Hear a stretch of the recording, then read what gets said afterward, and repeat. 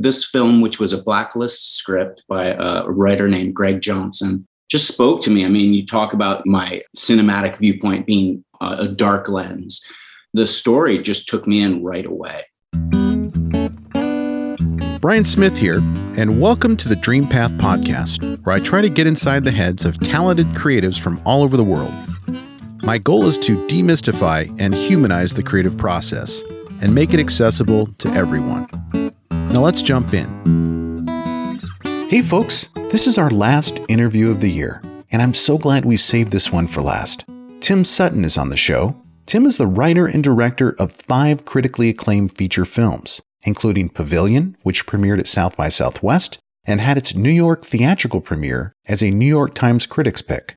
Memphis, which premiered at Venice and Sundance and was named to the New Yorker magazine's Top 10 Films of 2014.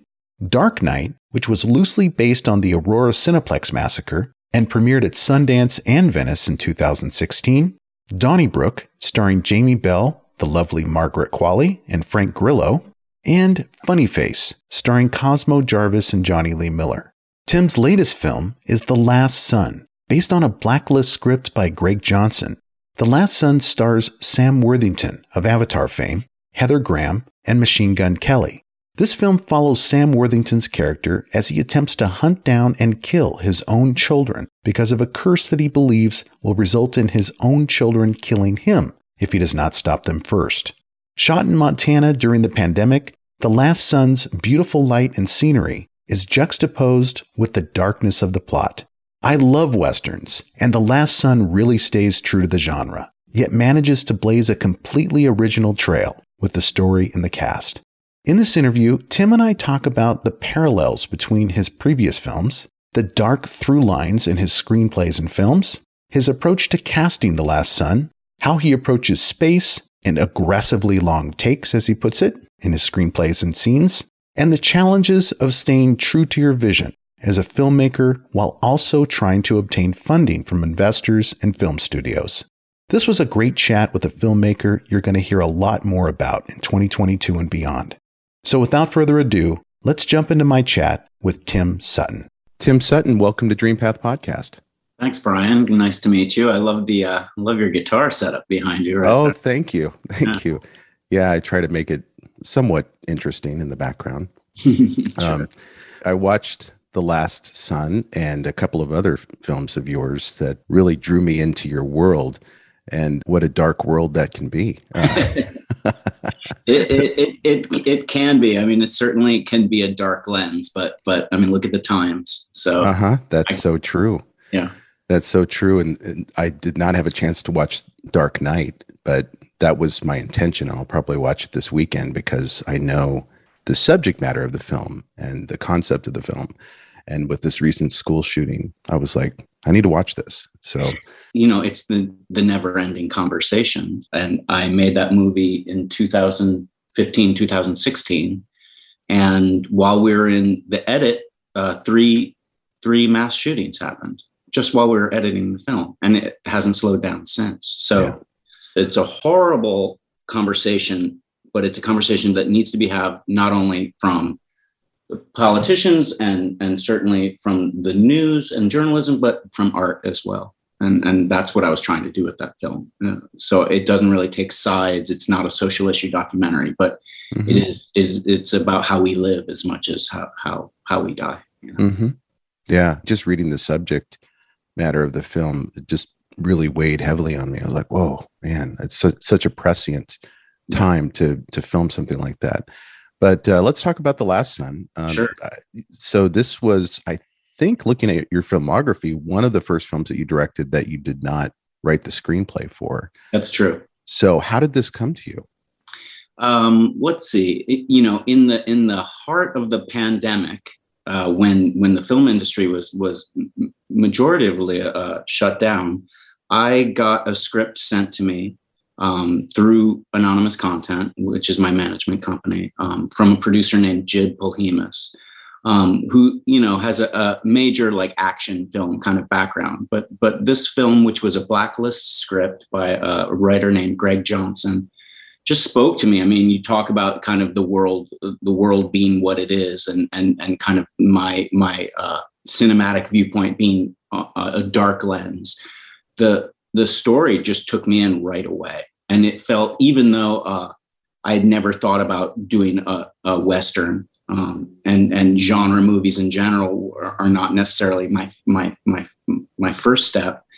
I just felt like I knew the territory. I knew the characters. I thought it was much about, a search and a search for answers and a search for meaning. And during the pandemic, that was what we were all going through. We were all trying to figure out, like, this search for meaning. Where do we fit in? Where is the world going? What is the meaning of family? What is the meaning of loss? And all of that. And the script really had it. And I loved working with Greg too. It took some pressure off not having to write it, having to come in and kind of then shape it as a director. Was a new kind of world for me, and totally enjoyable and very collaborative. And it was great to have these great bones of a story already in there. So then I could kind of visualize it in my own way. It's interesting that it came to you in the pandemic, and that you're looking at it more broadly, almost metaphorically, in terms of these concepts or these themes of loss and the meaning of family. Because the pandemic, for me, if I reframe this film, maybe Sam Worthington's character could be this pending doom. Yeah. Whether it's an illness that's going to get you somehow. Sure. And it's just coming to get you, because he does have almost a mystical quality to him that's not entirely human, because he almost seems immortal. It's a really good way of putting it. When Sam and I talked about the character, when we were talking about it started with the kind of the concept of what the character wore, what his costume was, and we went through a lot of different ideas with Yvonne Reddy, the costume designer. And what I was looking for was this, what I called a dapper corpse, someone who had his own style, but had already passed over. Like, to me, Sam Worthington's character is long past living. He's a ghost. He's a phantom. He's a plague. Right. And that's what gives him this otherworldly quality, is that it's not nihilism, because he's past caring. He's in the spirit. He's connected to the spirit world in a way, as much or more so than he is in the real world. Mm-hmm. I see some parallels too with Frank Grillo's character in Donnybrook. Totally. Especially with that scene in Donnybrook where Frank Grillo's pointing the gun at the deputy, and what are you looking at? Looking at a dead man. Yeah. And the deputy looks back and says, "Me too." So you do have those parallels in those characters that are kind of half dead. And for that reason, because they almost seem like they have nothing to lose, right, are that much more scary and ominous. They are, because they're not, there's the jump scare type of fear, and then there's the fear of the true unknown, of not being able to know what this character is going to do next, but knowing it's going to be bad. Mm-hmm. Anton Chigurh in No Country for Old Men. Yeah. But even you go back to like a character like in Melville's Le Samurai, Alain Delon, he's this existentialism within the gangster, which makes the gangster kind of come alive to this new kind of dark poetry. Right. And I like characters I like building worlds as a filmmaker, and within those worlds, for certain characters, they're on their own plane. They march to their own drummer. They hear their own voices, and those voices are not right and wrong. They're almost beyond, and that's what allows them to do the most despicable of things, like track down your kids and kill them in the last song. Right. Yeah, they have a narrative that's stuck in their head that is immovable, almost like a nightmare QAnon figure. I mean, it's like, totally. You can't argue that with Sam Worthington's character that there's no such thing as a curse, or his kids are never even going to give a shit about him if he just goes on and lives his life. But right, no, he's a believer in something that beyond fact and fiction, you know. Yeah. The darkness of your previous films is pretty striking compared to The Last Sun, Mm-hmm. which seems to have a lot of natural light and beautiful landscape, outdoor settings. And I remember one striking scene with Machine Gun Kelly sitting in like wheatgrass or a prairie or something, and you just got all this lovely light in that film. So was that intentional, and how did you approach the cameras, the lenses, the lighting, and that shoot? Well, I mean, the most important thing is you find the right cinematographer. And I was lucky enough to work with David Gallego, who's this amazing Colombian cinematographer. His previous work, Embrace of the Serpent, which was nominated for an Oscar, and Birds of Passage, are just both beautiful films, but deal with very dark subject matter. But within, it's kind of a juxtaposition. It's like Scorsese playing a pop song while someone's getting their head beat in. You know, it's the juxtaposition of light and dark. Right. One thing we really wanted to do is stay true to the genre. You know, we wanted to make a movie that the ghost of John Ford would have watched and been like, all right, I recognize that. Mm-hmm. And that means looking at the landscape and feeling the landscape and understanding that the time of day matters, and that the sun turns into the moon and the moon turns into the sun, and to use that naturalism to our advantage to show the vastness of that world, but also to kind of contrast the darkness. Mm-hmm. So, you know, when Emily Marie Palmer's character is by the river, it's the trickling water and the leaves in the yellow leaves in the trees and the beauty of the sun hitting her face. But when it's Sam walking kind of across the prairie, it's hard. It's, you know, it's the sagebrush. It's like every step is almost like he's going to fall down and die. So there's we tried to take advantage of what that landscape was on both sides, on light and dark. Mm-hmm. As far as camera and lenses go, again, I'm not as technical a person, but what's important is that there isn't a lot of toys. There are only tools. You know what I mean? Like, you see a lot of movies or action films or genre films or even Westerns where you see a lot of mechanics of the filmmaking. You see lots of crane moves or like a more fanciful direction. And to me, it was about setting up a very, very simple, very elegant, very poetic language. But with that, you don't need a lot of lenses. You don't need, you know, a lot of different bodies. We shot with one camera, not two cameras ever, and really tried to find what was important in every scene and shoot from that point of view and move forward. So to create a simple language that allowed the actors to become their characters, that allowed the landscape to just be as natural as possible. Yeah, I see what you mean by the simplicity of it, or the minimalism of the shoot. Now that I look back on it, like the Gatling gun scene where Machine Gun Kelly's at the top of the hill and he's going to shoot down on the soldiers below. Mm-hmm. I could see a director really overcomplicating that by, you know, setting up all kinds of angles, but you really had a simple view from below, looking at the ominous situation that was about to happen, the view from the top, and then, you know, the carnage, and then you're done. Right. That's cool to hear your perspective on that. I think minimalism is realism.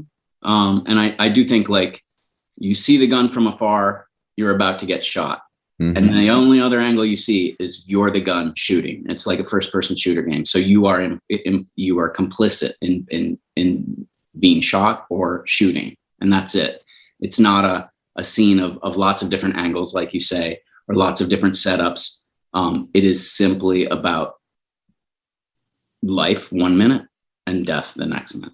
And not to give too much away, but there is a scene too between two key characters where there's a shocking end to one of their lives, and it happens very unceremoniously and without, if I remember correctly, no music, just a minimalist, matter-of-fact approach to life and death. Right. Have you ever read Ray Carver at all? Speaking of minimalism, I love Raymond Carver, and yeah, exactly, just the facts. You know what I mean? And not a lot of words, just the words that matter. You know what I mean? Right. One of my favorite writers is Tobias Wolff, who's a lot like Raymond Carver as well, and they both taught at Syracuse at the same time. Right. And there's poetry in but poetry achieved with the least amount of tools, with the least amount of words. And I listen, I think sometimes I write a little too flowery and too poetic, and I always try and kind of hone it down and hone it down and hone it down. And with the visuals, it's the same thing. Some of it is born out of necessity. I don't have a lot of time. I don't have a lot of money. There's a certain amount of information I have to convey in this scene. But at the same time, that forces you to be economic in your choices and say, what is the essential thing I need from this scene? And what is the essential angle that will tell what I want to, the information I want to give to the audience? Nothing more, nothing less. And then move on. Nice. I understand you're adapting a Tobias Wolff book into a movie. Is that right? Yeah, I have adapted The Chain, which is a wonderful short story that I've just had in my back pocket for a long time. And that is with David Lancaster, who I did Donnybrook with. Just kind of, after Donnybrook came out, it was such a dark movie that The Chain is dark as well, but we're still in the process of trying to find a slightly different tone, not quite as nihilistic as what has come before. It's the same thing with The Last Sun. The Last Sun, yeah, on paper is a very dark movie, but as you pointed out, it's a beautiful movie. And it's also it's a genre movie. It stays true to the genre, and it does. It's as entertaining as anything else. It's not about doom and gloom. It is about it's a Western, and it's an epic, and it's also very intimate about people searching for themselves. Yeah, I love Westerns. Unforgiven, I think, is my favorite. I like Westerns too. I like The Misfits, even though it's not really a true Western. I do like Westerns, although I never thought for the life of me I was ever going to make one. It's very interesting how there's this kind of slew of there's this wave right now of Westerns, starting with like News of the World with Tom Hanks, and the Netflix just released that big Western with Idris Elba, and a movie called Old Henry that played at Venice. It seems like there's a little bit of a wave, which is bizarre that there's still interest, but I just never thought I'd get the chance. So when I did get the chance and the timing was right, it was like, all right, well, let's make it, like I said, let's make John Ford kind of proud, but stay true to what I think about things at the same time. How did you approach firearm safety on set? I mean, it was not the first time I'd used guns, but the first time that guns had played a constant part in the film. Our armorer was incredibly experienced. He not only had done numerous movies, but he is big in the reenactment world out in the Dakotas, Civil War reenactments, all that kind of stuff, which is a lot of gunplay. And so that we really felt safe with him. It's a small film, and it's hard not to cut corners, but in the firearms, and the firearms in ours, they were always tested. The armor was always on, and we did not cut corners in that department. I mean, at one point I had to cut a day out of the shoot. Okay, got it, because we got snowed in, and I have to make choices like that. But I never felt like I was putting anyone in danger because of the experience and because of the process. It's really scary what has happened, and I do feel like even though I had a good experience with my crew and my film, I'll never work with real firearms again. Really? I've made that pledge.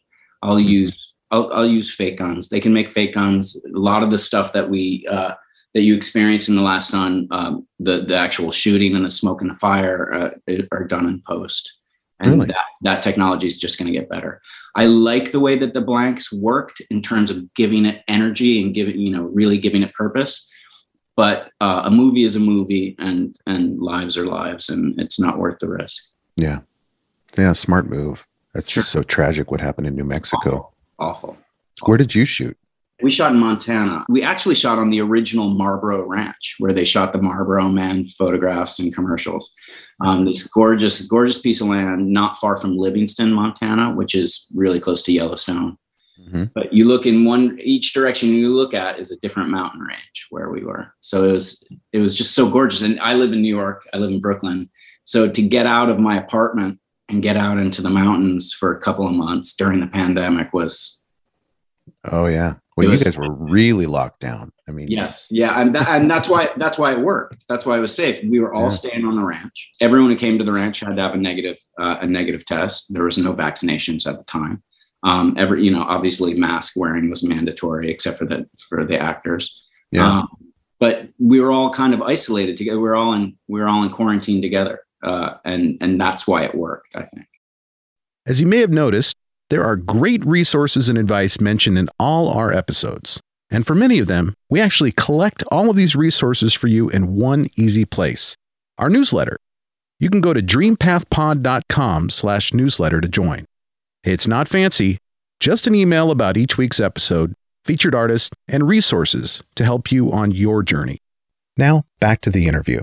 I want to talk about casting a little bit because Machine Gun Kelly took me by surprise, maybe because he's a musician who's transitioned into acting. But after seeing the film, I was like, wow, that is a very striking figure. I mean, movie star presence on camera. So what were your thoughts going in? Had you worked with Machine Gun Kelly before, and why him? I hadn't worked with him before, although we've made another movie together that I'm getting close to final cut on that we've done since then. So I do like working with him. I think he's a star. I think he has presence. I think actors often, there are great actors and then there are actors who think they're great. And I think a lot of the times these guys who are musicians, they're used to performance. They're used to playing a role, even if they're playing themselves. They're used to the camera on them or eyes on them. And they know how to live in front of that setting. So he was definitely one of those people who, he's natural in front of the camera because he's used to it and has this innate skill to disregard the camera, to not think about the camera, to just live on screen. Right. It's also like the character's punk rock, and his character Cal is not just a cowboy. He's punk rock. He's chaos. He's anarchy. And, that's Machine Gun Kelly's persona. I mean, I think Coulson is also a very thoughtful, passionate, intelligent actor and just person in general. And so he's not just give me the gun, let me go out and do it. He really was searching for his father and searching for a way to survive at the same time. And Sam Worthington, even though he is obviously a fantastic actor, he's more of a chameleon than a movie star.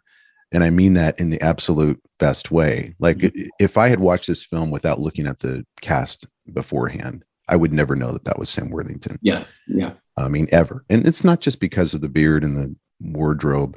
That guy is very hard to pin down and recognize for some reason. And I don't know if that's a talent or something you're born with, but what were you thinking with that casting choice? Well, I came on after Sam was already cast, and I feel lucky in that case. We were both at Anonymous Content, so there was a good connection there. But I think Sam is one of those guys who could have been a huge movie star, but decided to be an actor instead. And I think he's very interested now in working with great actors, working with strong directors, and diving into roles rather than, listen, he got really famous doing Avatar, but he does Avatar because he wants to work with Jim Cameron and he wants to work on the cutting edge. And that is what Jim Cameron does constantly. So he chooses roles because, okay, I get to act across from Harvey Keitel. Done. That's what I want to do. I can learn from him. And so he brings this kind of real thespian's viewpoint now. Yeah. And I think that's what makes him so watchable and so interesting, is because he is the character. He is purely method. He is not in it just for the money. He is not in it for stardom. He is in it to find himself through the character. And, you know, a lot of people say that, but you see in the movie, like Sam is doing that. He doesn't care if he's, you know, if the first one shot out, for example. He doesn't care that his face he gets the close up first. He cares about the character's truth. And it was inspiring. And, you know, once you get that from your lead actor, everyone gets in line. You know, once they see Sam's commitment, everyone from the PAs to the other actors to the producers to the grips, everybody sees what he's doing and they're like, okay, I'm going to dig in. Yeah. I better get my shit together because I don't want to look bad next to this guy. Exactly. If he's going for it like this, then I can do my job, you know? I thought it was an interesting choice to have his voice crack and be so minimalist. I mean, meek and, like you're saying, on the way out almost. Yeah. One foot in the grave, but he really had a voice that was shocking to hear in the first couple of scenes. Like you're listening going, what is he saying? Yeah. And that had to be a conscious choice that he made for his character. That is absolutely a choice he made. The character was written a little bit more archetypal in terms of like the bad guy, you know, the villain. And I think Sam played it. He's not a villain. He's a ghost. You know, the reason that he chose to do his voice like that was because here's a guy who goes around the prairie and the mountains, and he's been cursed for years and years and years. He's done some horrible things.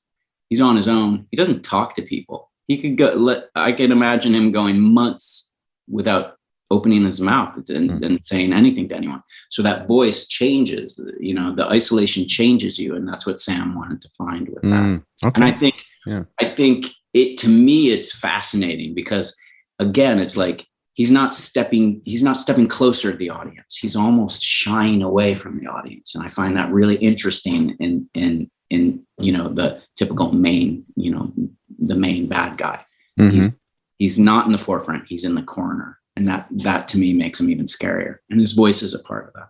Yeah. Was Heather Graham attached before you got involved? Heather Graham was attached. She had made a movie with one of the producers beforehand. And I, you know, again, felt super lucky just to work with her. I mean, she's worked with a couple of my favorite directors with Gus Van Sant and Paul Thomas Anderson. And she's the thing about Heather is that she's so committed to her character that, you know, she kept off camera talking to me about Cal, about the character, about Cal. And she would just start crying in the middle of these conversations about just what her character feels for her, you know, abandoning her son.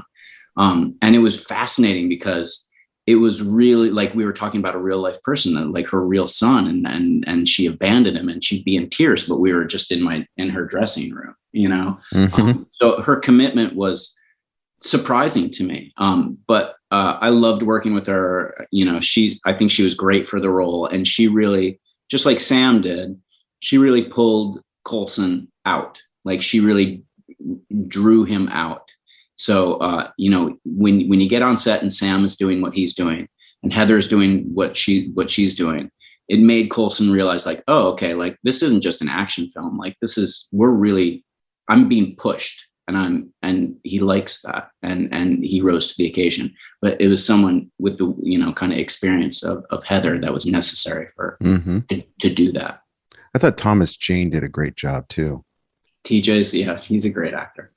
I looked at him. I was like, oh, another Sam Worthington moment where I'm looking at him going, I recognize him from something. And I realized it was Hung, which is like the most opposite role that you can have for what he was playing in this movie, but he did a great job. Yeah. I mean, I think his character is, you know, you have Sam against Coulson and you have this kind of big thing, but really kind of the triangle in that is Solomon, is TJ's character. And I think it was hard because it had to be noble, but it had to be someone who you know, was carrying around this hurt, was carrying around this kind of secret history with Heather and with his own past. So it was, but also it had to push the two main characters' story even further rather than kind of drag away from it.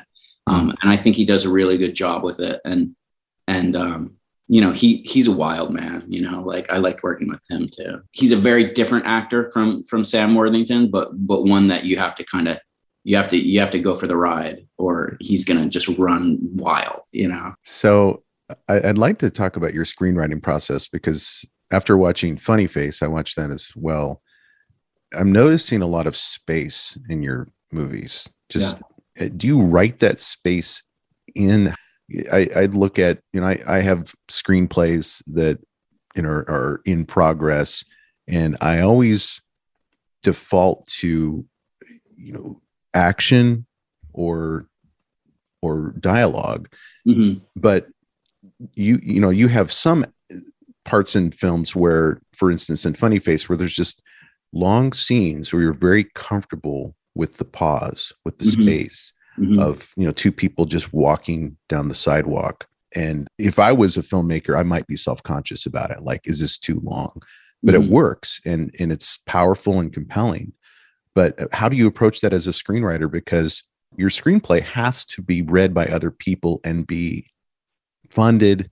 And, so are you expecting the reader to see that space on the page and understand what it's going to do? I think I am. Listen, Funny Face is a very different movie from Donnybrook, for example. But but if you think about it, there are moments in both that are these long, kind of aggressively long takes, or passively long takes, if you will. I do write that in. I don't say, and they walk down the street for 5 minutes saying nothing, or they sit on a bench for nothing, but I'll talk about them sitting on the bench, not needing to talk. And a red flag flutters in the distance, and the sound of a kid down by the beach. And then he asks that, and then he looks at her and looks away. Like there are those moments that are baked in to kind of give this feeling of, really a feeling of authenticity. When you're on a bench with a girl that you kind of like, and you're having a snack together, and you're just sharing the space together, you want it to last forever. You want to take your time with it. And that's the natural thing. Or you're too nervous to say anything, At the same time, in Donnybrook, I think about the long take with Frank Grillo's character hitting, kind of beating on Margaret Qualley's character in the car. What I want from that is, if I cut, and the producers wanted me to cut at a certain point, but if I cut away or cut to a close-up or something, then you're no longer sitting in the car. You're no longer a witness. So instead, that long take, you are sitting in the car and you are waiting and you are waiting, and it's not going to be good. And then he hits her, and you have to sit in the back seat of the car, and you have to wait, and he hits her again. And you're just like, what you're there. And if you make it a little bit smoother, a little bit easier, it takes away the impact. It might make it more uncomfortable, but it takes away the impact. I do write those in. I don't write them in so that they disturb the financing, the idea of a financer reading the script and being like, wow, I really get this story. It really moves.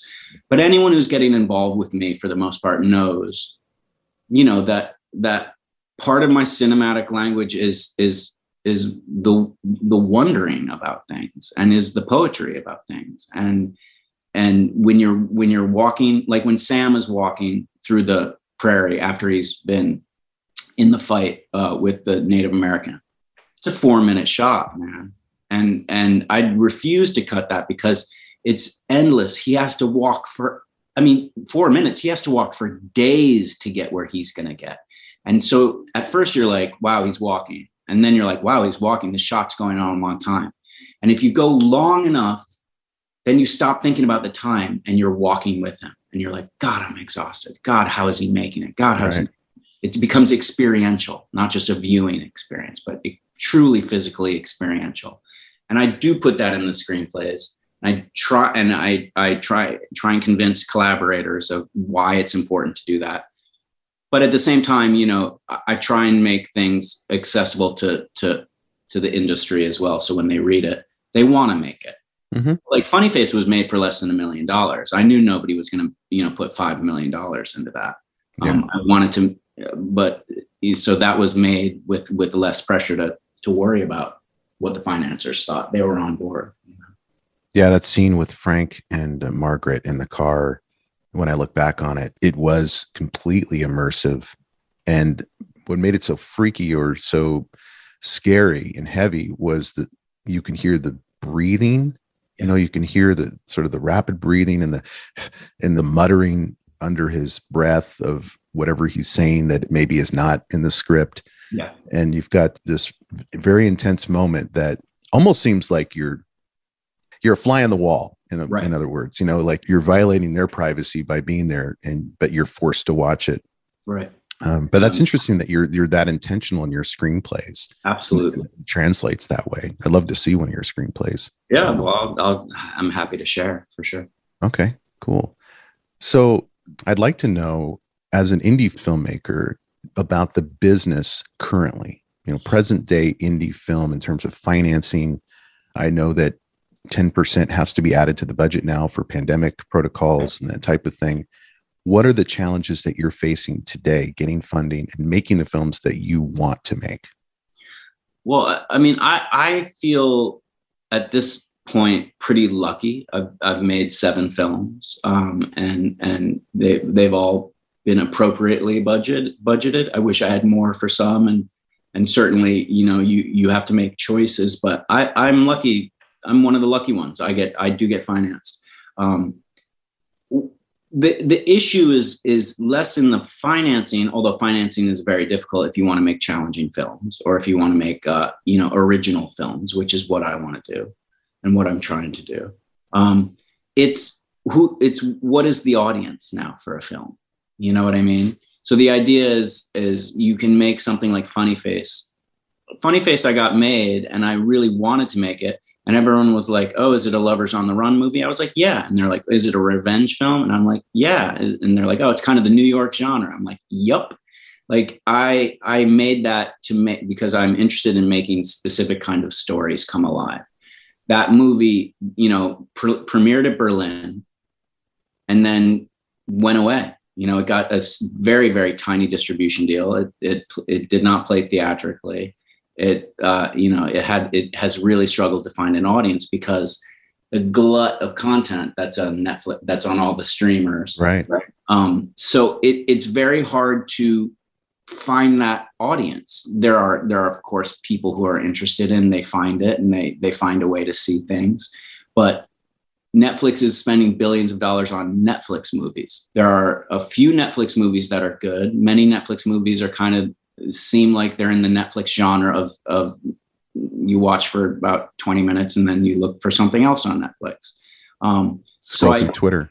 Yeah, exactly. So I do think, and theatrically it's becoming, you know, even harder. It was always hard. Then it got harder. Then with the pandemic, it's become very, very difficult. So theatrically you might get some screens, which is great, but it's really about, you know, how do you make something original, but how do you get the streamers to take that original content, let it be original, and also promote it at the same time? I find that's the real issue with indie film right now. I think you can go out and you can make a film for 40 grand, or you can make a film for 40 million. There's money in both those areas if you're lucky and if you work hard. It's just a matter of like, how do you make something that finds an audience in a way that is meaningful? Mm-hmm.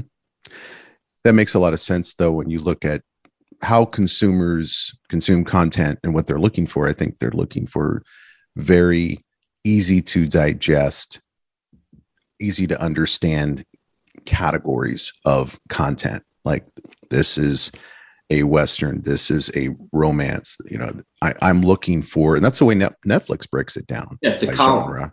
They're columns. Yeah, and if your film doesn't neatly fit into those categories and is a little more challenging, as you say, yeah, I can see the problem with finding an audience, which is a shame because, you know, I'm seeing some themes in your films that are really compelling. I mean, I think most of the characters that you write into screenplays and put onto screen are broken. They're very broken people. Mm-hmm. And those are the types of people that it's just like magnetic for me. I want to see where they're going. I want to see if there's a journey that results in them finding their way through that darkness. Right. And then you also, like in Funny Face, you have a confluence of characters that you would never expect to meet up and be involved with each other. Right. Like this young Muslim girl and then Cosmo Jarvis, he's a fascinating character in and of himself. I mean, yeah, he's a spectacular actor. Yeah, amazing work. So what is next for Tim Sutton? I noticed in your filmography, there's a couple of upcoming projects. One I think you just mentioned about Machine Gun Kelly. It's already in the can and it's in post. Yep. That's a movie I'm very excited about, and Colson as well. That we shot in LA this summer, and it's about the last few days of a rock star's life. So it has a meta aspect to it that is kind of goes into this gray area of am I watching Machine Gun Kelly? Am I watching a fictional character? Am I watching both? And it's again, it's one of those movies that doesn't fall in the perfect columns, but is a very, very interesting movie about someone who in a way, how everything gets in the way of the creative process. All of the modern world, whether it's parenthood, whether it's technology, whether it's social media, whether it's the music industry, whether it's celebrity, whatever it is, all this person wants to do is make music and finish this album, but everything gets in the way. Addiction, all these different things get in the way of that creative process. That'll come out sometime, in 2022. We're looking for a premiere first to figure out where to premiere it and of course finish the post-production process. I think Cannes is still taking applications. They are. No pressure. Yeah, no. So The Chain, when do you start shooting on that? The Chain is still in development. There's no plan for a shoot on that. And I'm currently writing two different projects. One is kind of influence. One is I'm kind of pitching as my last dark movie for a long time. It's a little mix of movies like La Femme Nikita and Clockwork Orange about a very violent person who is cured of that violence, but then has to survive in a very violent world.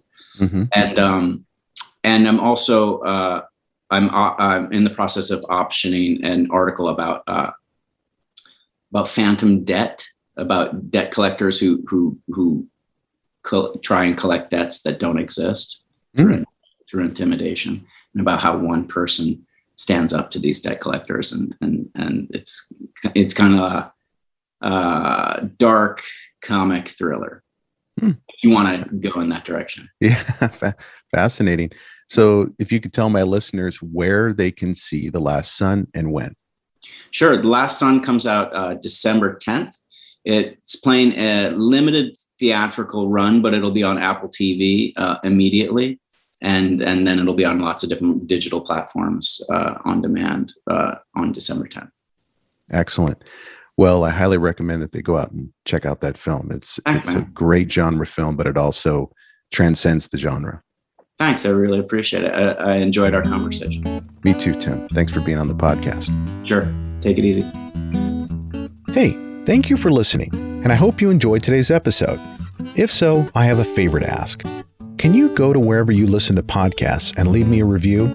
Your feedback is what keeps this podcast going. You can also check us out on Instagram, Twitter, and Facebook with the handle @DreamPathPod. And as always, go find your dream path.